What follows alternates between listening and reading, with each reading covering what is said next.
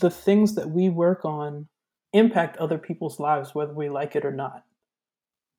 So, with that is the responsibility of ensuring that you are learning from people about their lived experiences so that you can bring those stories into your organizations and be able to make the kind of culture change to the way that things work so that things can be better for everyone. This is Erin May. I'm John Henry Forster, and this is Awkward Silence.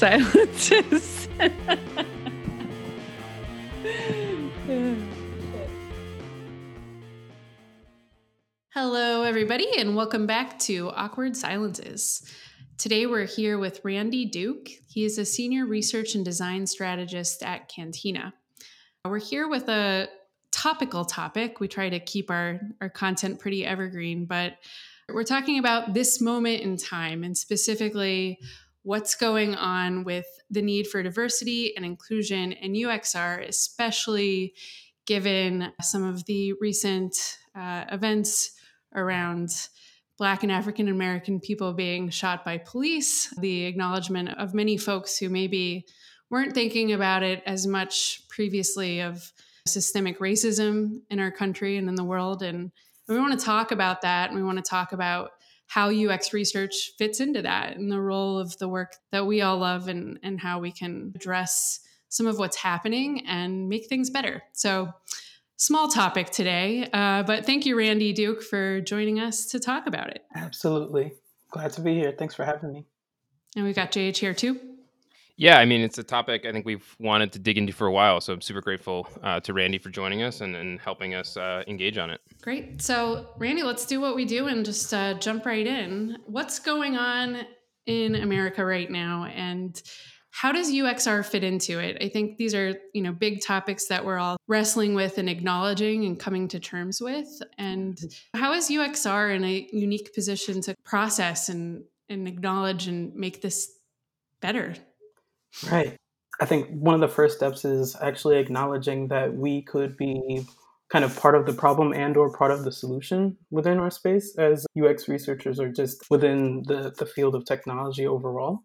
And I think that one of the ways in which we can even just start is just acknowledging that we are part of a system. We are part of larger things that are at play with respect to the world that we live in. The things that we all interact with are designed by other people who have different types of agendas, different types of backgrounds, and different experiences that may or may not actually reflect you or I who actually need this to fulfill some kind of goal or purpose.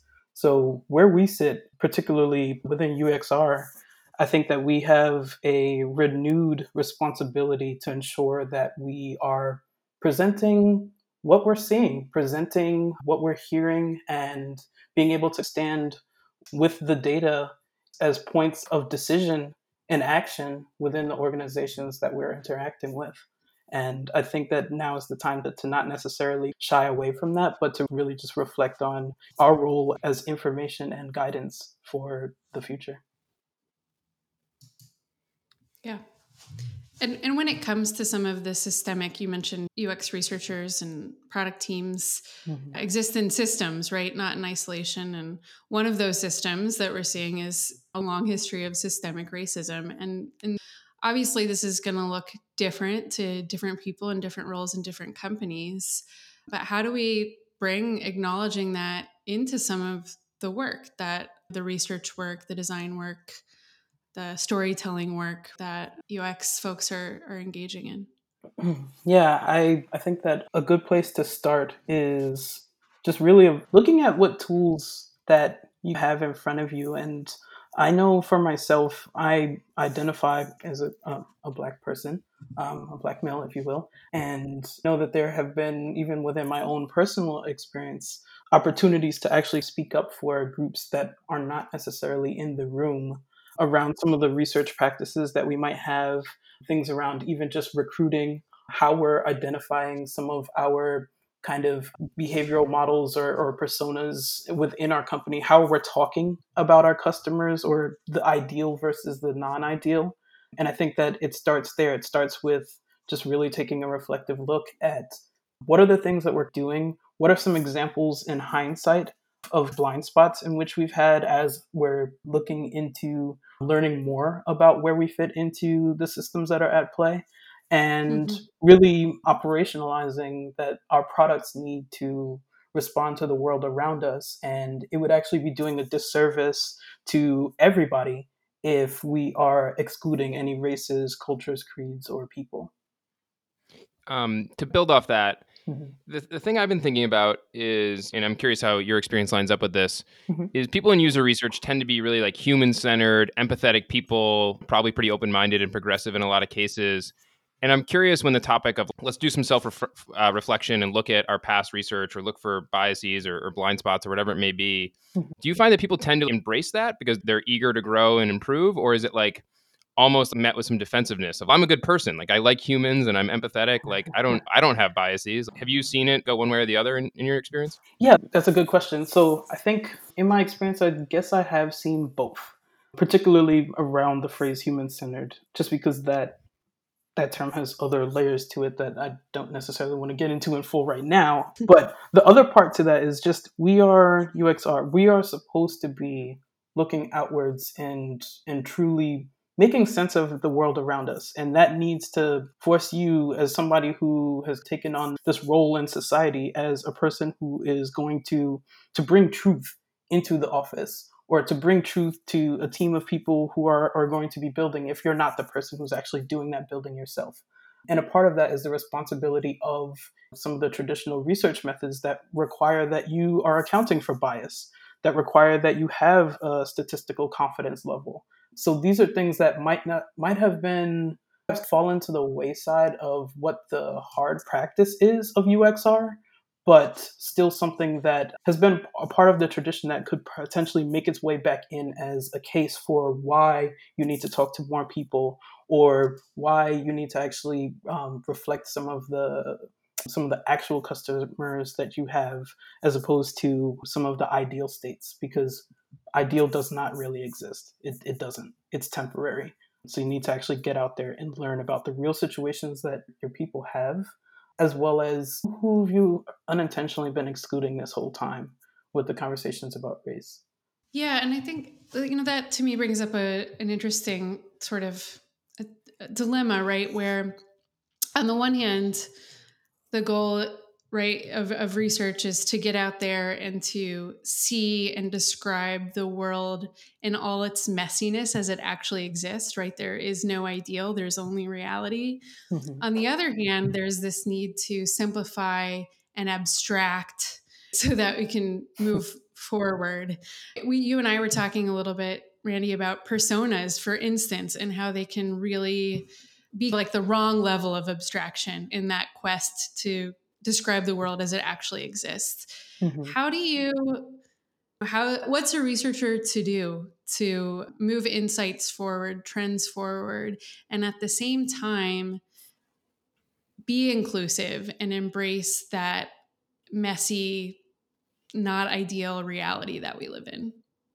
I'm going to say that this is now the time for rolling your sleeves up and getting into the messiness of those details.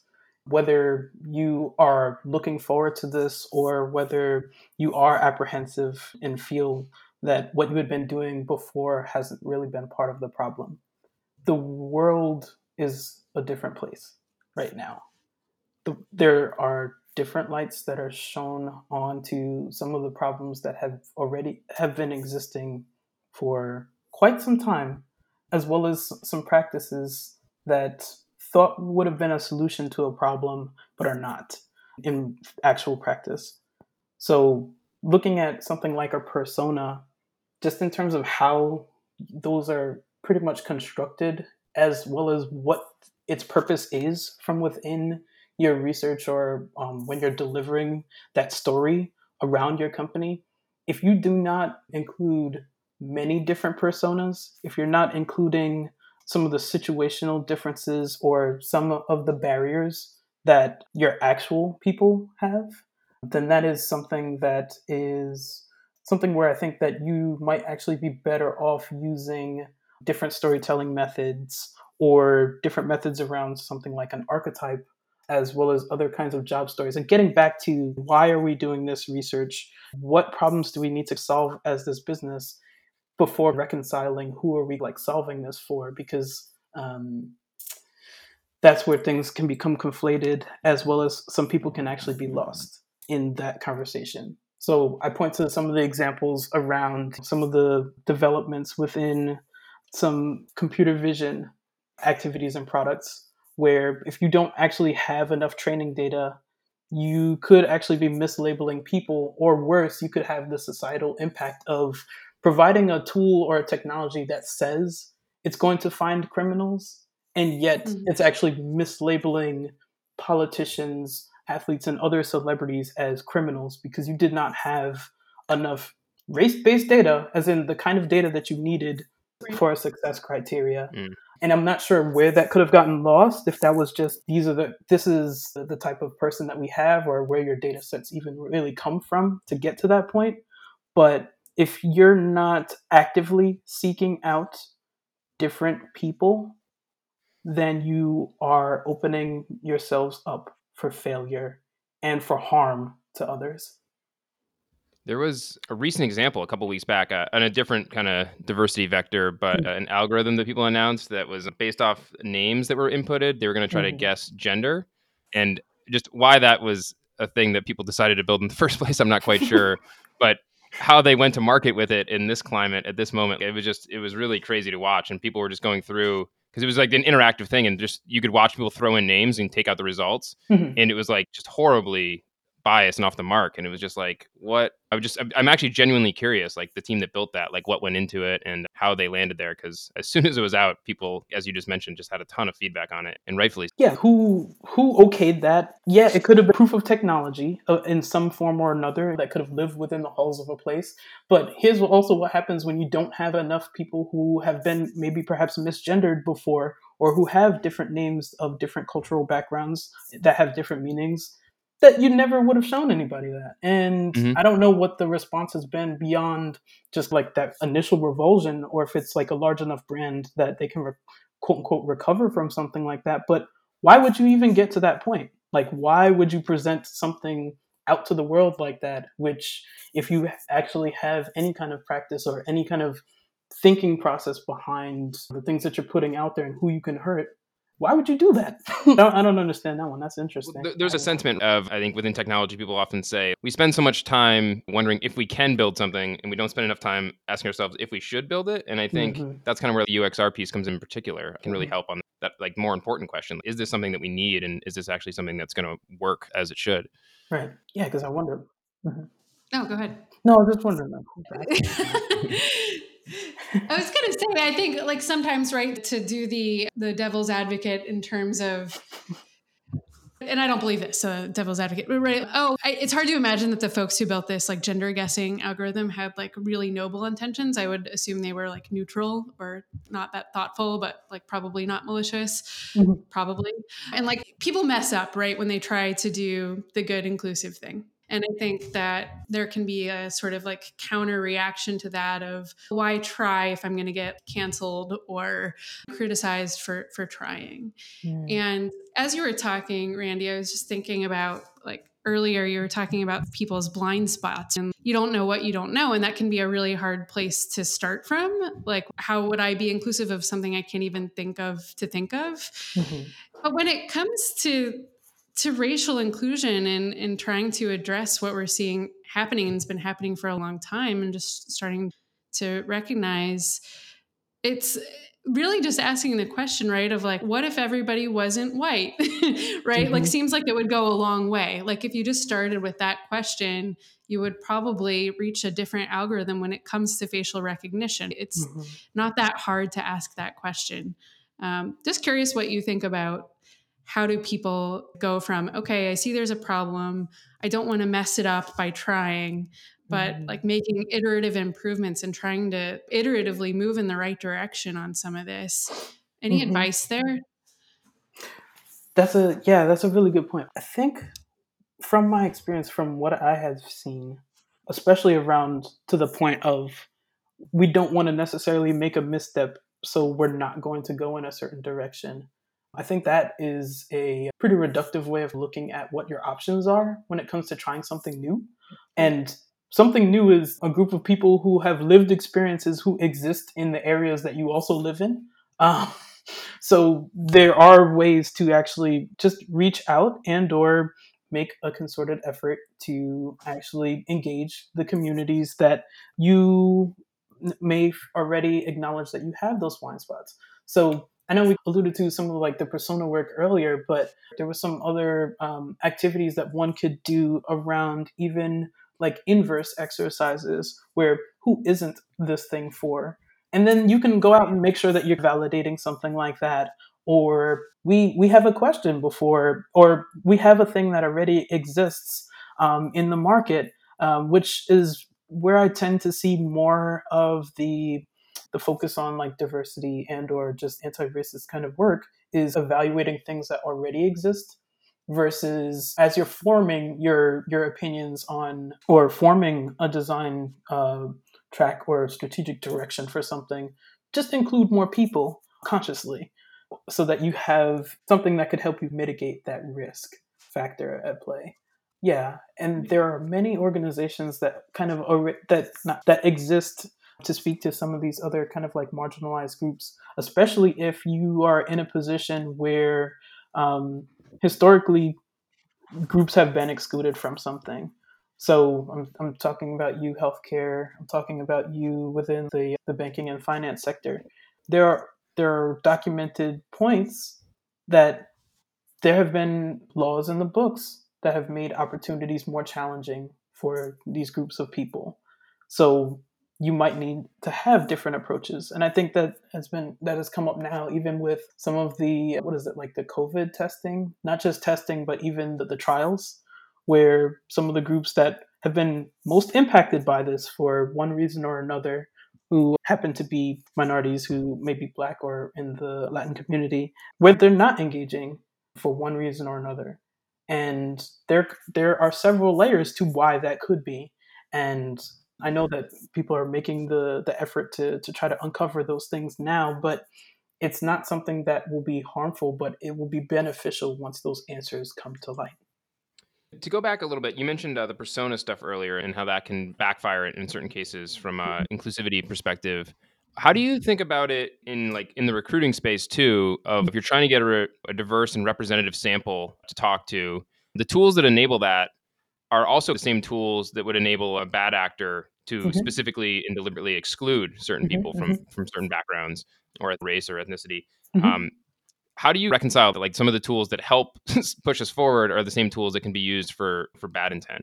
Yeah, welcome back to our problems with systems. So, a couple things that one needs to do is obviously do a little bit more homework. And like I said, because everybody's very human centered, do that self reflection and realize and ask yourself what are things that I've done before and the results of which are not truly stand with what I want it to be to make more inclusive experiences. And I would say that just because you have options within some of like these kind of recruiting or outreach platforms for levels of granularity does not mean that they always apply to the types of studies and the types of research that you're doing in that moment.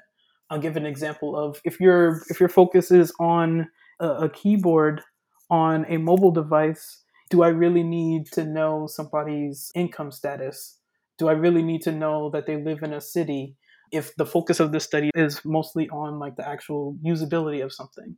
That is something that could be more broad in scope and or you can become more clear in terms of your actual recruitment screeners to be sure that you're getting a variability of some of the behavioral characteristics or some of the attitudes that people have about things so that the study is more focused on that. And it's funny that you'd bring that up because I've had cases where we were doing something that was supposed to be lean and quick, and we're only going to run this once, but we still only want just 5 people for an evaluative study. And as soon as we start talking about numbers outside of people who might be researchers themselves, that can be a little bit tricky, but it's okay. Now I have a responsibility if I know that this is going to be something that is going to be quicker or more, the story is going to travel more within my organization. I need to be more intentional that it's going to need to be a little bit more broad in scope. To the point where I accidentally, it was something that was supposed to be US based, and I didn't even check that box. And I had a few people from like Germany and Canada speaking about, I forgot what it was, but it was a very US centric, local, regional type of thing. But it was fine because we got some usability information and we learned other things. But there are ways of just using the tools, not as you don't have to use every different part of the tool for every different study, but just really get back to why are we testing this right now, or why are we showing this to people right now, and how can we use this to inform decisions later. All right, a quick awkward interruption here. It's fun to talk about user research, but you know what's really fun is doing user research, and we want to help you with that. We want to help you so much that we have created a special place. It's called userinterviews.com/awkward for you to get your first 3 participants free. We all know we should be talking to users more, so we went ahead and removed as many barriers as possible. It's going to be easy. It's going to be quick. You're going to love it. So get over there and check it out. And then when you're done with that, go on over to your favorite podcasting app and leave us a review, please. Question on the idea that for like a usability test, maybe it's more important to target on relevant behaviors versus ethnicity or racial kind of quota for that test. You hear these, I think 99% Invisible did a thing on exclusion in research, and you have these crash test dummies that were all male bodies, white male bodies, or medical research that's all been done on white men, and the list goes on. And so that's not good. I'm just wondering why are there things you don't know in a usability test where you could be excluding someone based on sort of racial or cultural experience? And you know what I'm saying? You wouldn't think to even know what that would be if you don't make an effort to be diverse in your test subjects for all kinds of tests. I'm hearing you say that's not the case, but tell me why. Yeah, no, it's a good question. So I think some of the, not to conflate the problem, but some of the challenges still come back to just like the challenges that I have faced and or know personally that others face within UXR, of having some kind of efficacy within your organization and having that kind of impact, that the things that you've observed and or have synthesized are going to turn into actions that are going to be beneficial of what you saw and the people in which they impact. With respect to some of the challenges around being able to turn those stories into something that's real, or making sure that you are like finding out what those blind spots are by truly capturing some of those opportunities or some of those other questions that you might have had an established kind of hypothesis before you began any kind of study, before actually realizing that this is a continuous type of work. Like, it's never going to be this one study is the conclusive one, and this should inform our company for the next 15 years, because times change, as well as the society in which we live in changes. So the information needs to be relevant, it needs to be topical, and it needs to also be something that can be not just repeatable, but really can stand on its own with the story that you formed around it. I like what you're bringing up here, because I think it's a good point where kind of maybe some of our ideals or things people have in their head bumps up against reality. 5 is such like a famous number in user research, like 5 participants. And I'm just thinking about it in my head. It's like, you just can't get 5 people that are like a perfect cross section of all these different diversity vectors of diversity in terms of gender, sexuality, race, ethnicity. Maybe you could work really hard and find a very varied bunch of people. But like, and so to your point, like at some point you're bumping up against that limit, and you need to think about what are the like angles or types of backgrounds we need to hear from to make sure we're not creating blind spots in this research, and just focusing on those is in some ways in that one study maybe as good as you can do. But when you zoom out and look across your studies, that's when you can start to maybe find other patterns. Is that like a fair way to think of it? Mm-hmm. Yeah. So looking at it from the results of like that single study, as well as some of the open kind of like questions that you now have about any other types of tangential work which is why I think it's important that within different companies, if it's not the actual researchers themselves or other product people, even within ops or how you've captured these stories, that you are labeling them with the actual labels that would say that this one could be for a marginalized group, just so that you're starting to track that, and you can all collectively learn from the insights that you've gathered, whether intentionally or unintentionally. And I think that's also why it's a little more challenging now with COVID and the different social distancing orders that exist within different pockets of the country and the world. But observational studies and or finding ways of doing other kind of co-design so that you can actually learn and also just play back to the people that you're working with and learning from, so that you're actually capturing their sentiment and kind of accounting for your own personal bias of not having the same lived experience of the people that you're working with.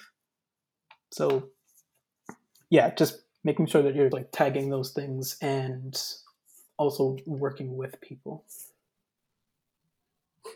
Yeah. Being internally inclusive of, I always like when research methods are turned internal and can forge better working relationships by bringing some of those same skills internally. Mm-hmm. We've talked about some of the kind of moral imperatives around trying to be more inclusive, particularly around recruiting and asking the right questions. What about some of the legal imperatives to be inclusive? Whoops. Yeah, there goes Those pesky laws. the kind of elephant in the room with respect to the fact that, yeah, besides the laws that require that you have equal access, particularly if you are in the public sector, yeah, these things are things where you don't want to open yourself up to any kind of mitigation. Besides, it's literally the right thing to do. Like, why, as any kind of product or service organization, would you want to actively bar people from using the thing that you make or the thing that you do? Like, I don't think that would make sense from a business standpoint at all. And fortunately, in some ways or another, there are laws on the books that do stand to make sure that people, consumers, users, what have you, are pretty much protected by the fact that businesses should be able to serve me and I have a right to access those products and services. Yeah, we're seeing that a lot in the accessibility space as well, Mm-hmm. Right. particularly around, this is the 30 year of the ADA that was passed under the former Bush administration, and just really adhering to the fact that people need ways to get to things, and you're providing something that should be some answers to that. But it's like that conversation between UI and UX, where just because an experience is designed doesn't mean that it's really going to operate that way, and you have to actually mitigate that. I think of like body cameras as an example of that, thinking top of mind as well as very much in the news. People thought that body cameras could be the answer to solving some of the challenges that we're seeing around the country, around some of the violence. And in some cases, it has helped. But in others, we're finding that's not solving the real problem, that there is a clear discrepancy in what the expectations are for police and for the public, particularly for those that are Black or African American.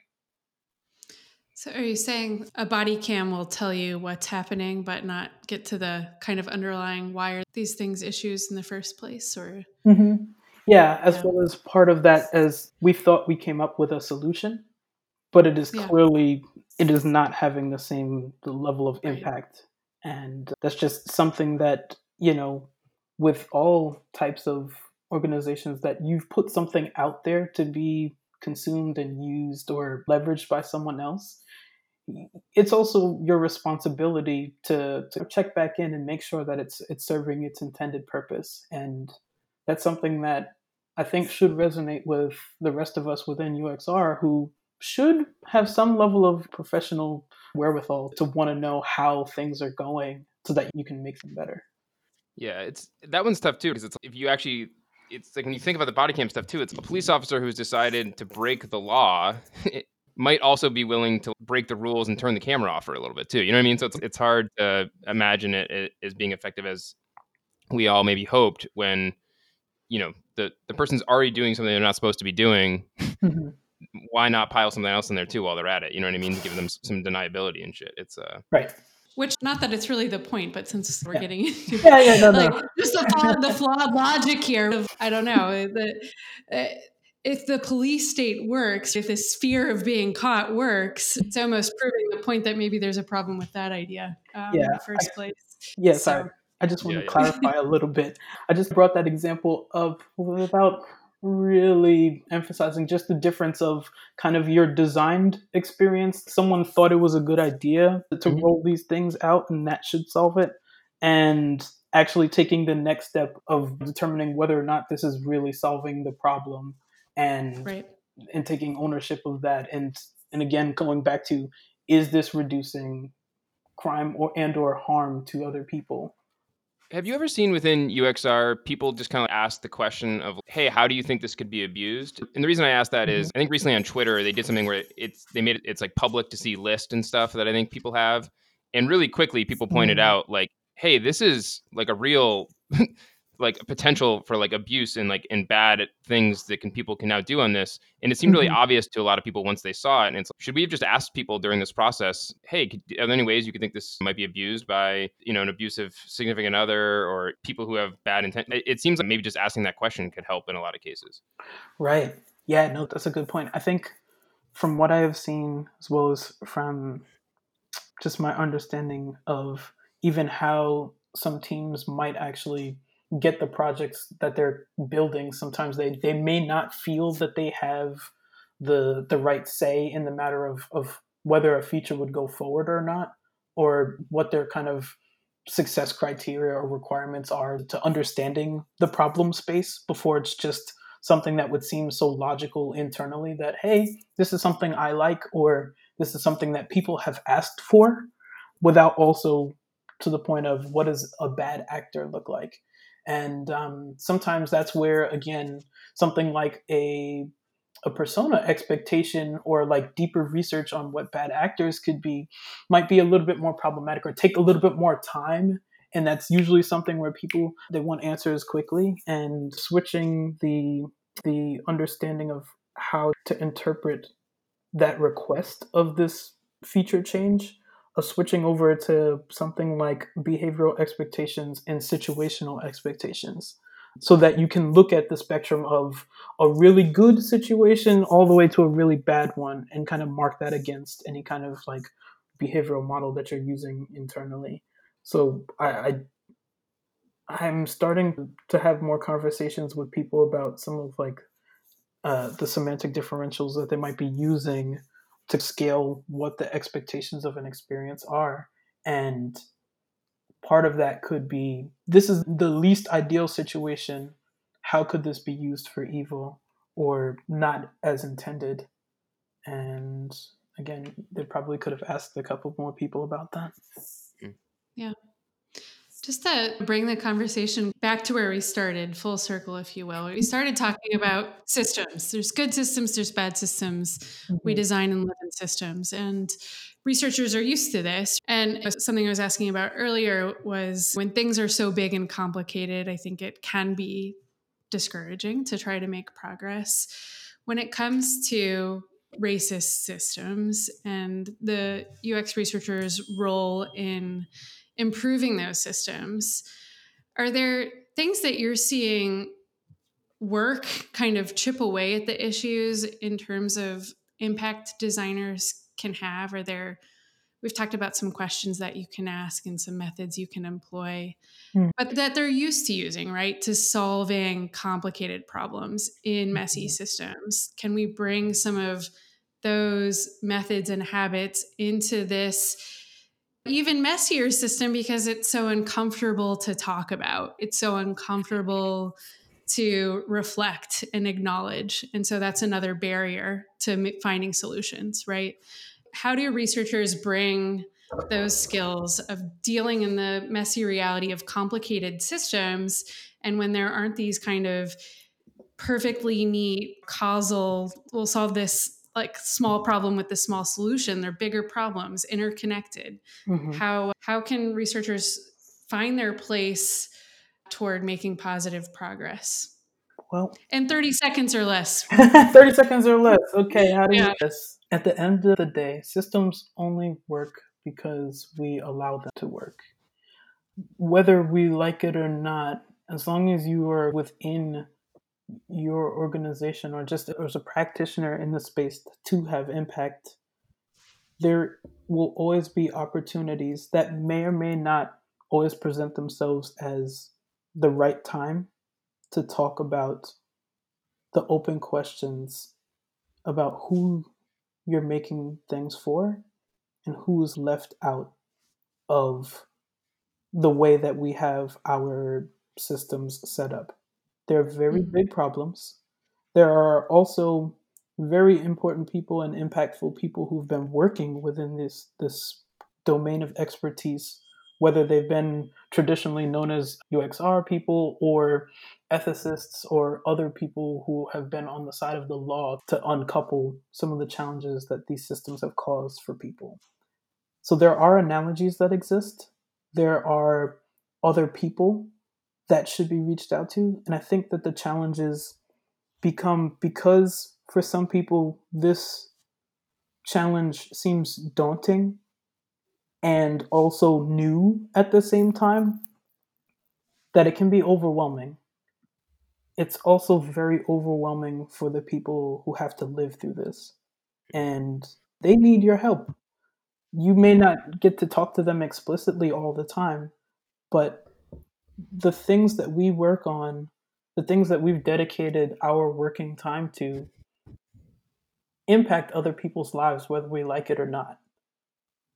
So, with that is the responsibility of ensuring that you are learning from people about their lived experiences so that you can bring those stories into your organizations and be able to make the kind of culture change to the way that things work so that things can be better for everyone.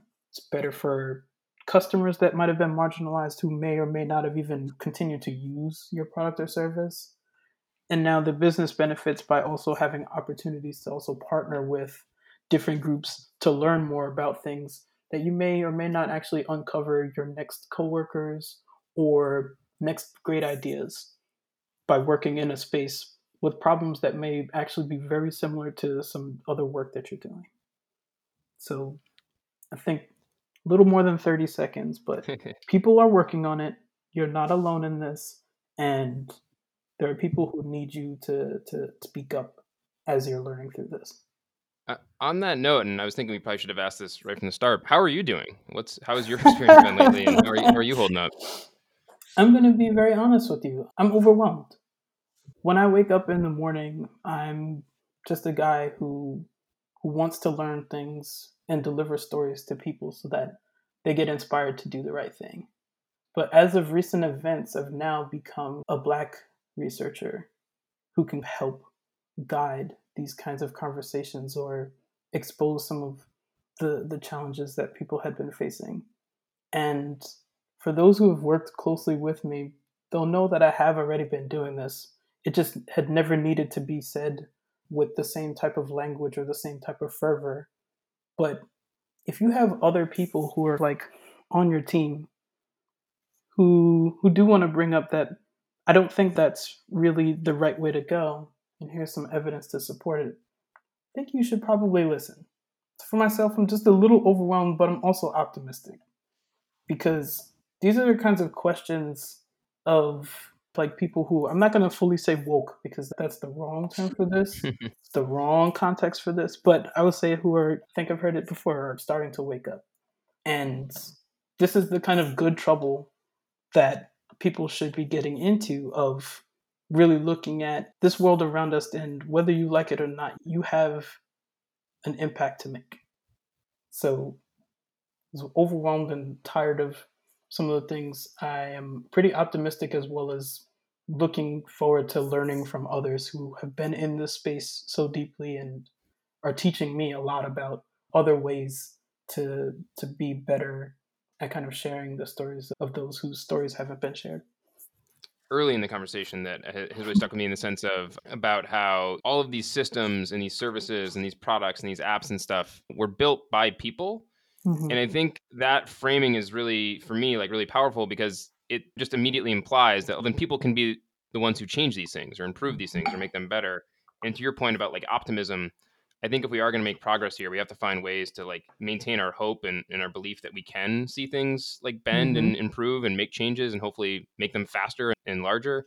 Because I think if you fall into the pessimistic, there's nothing we can do here.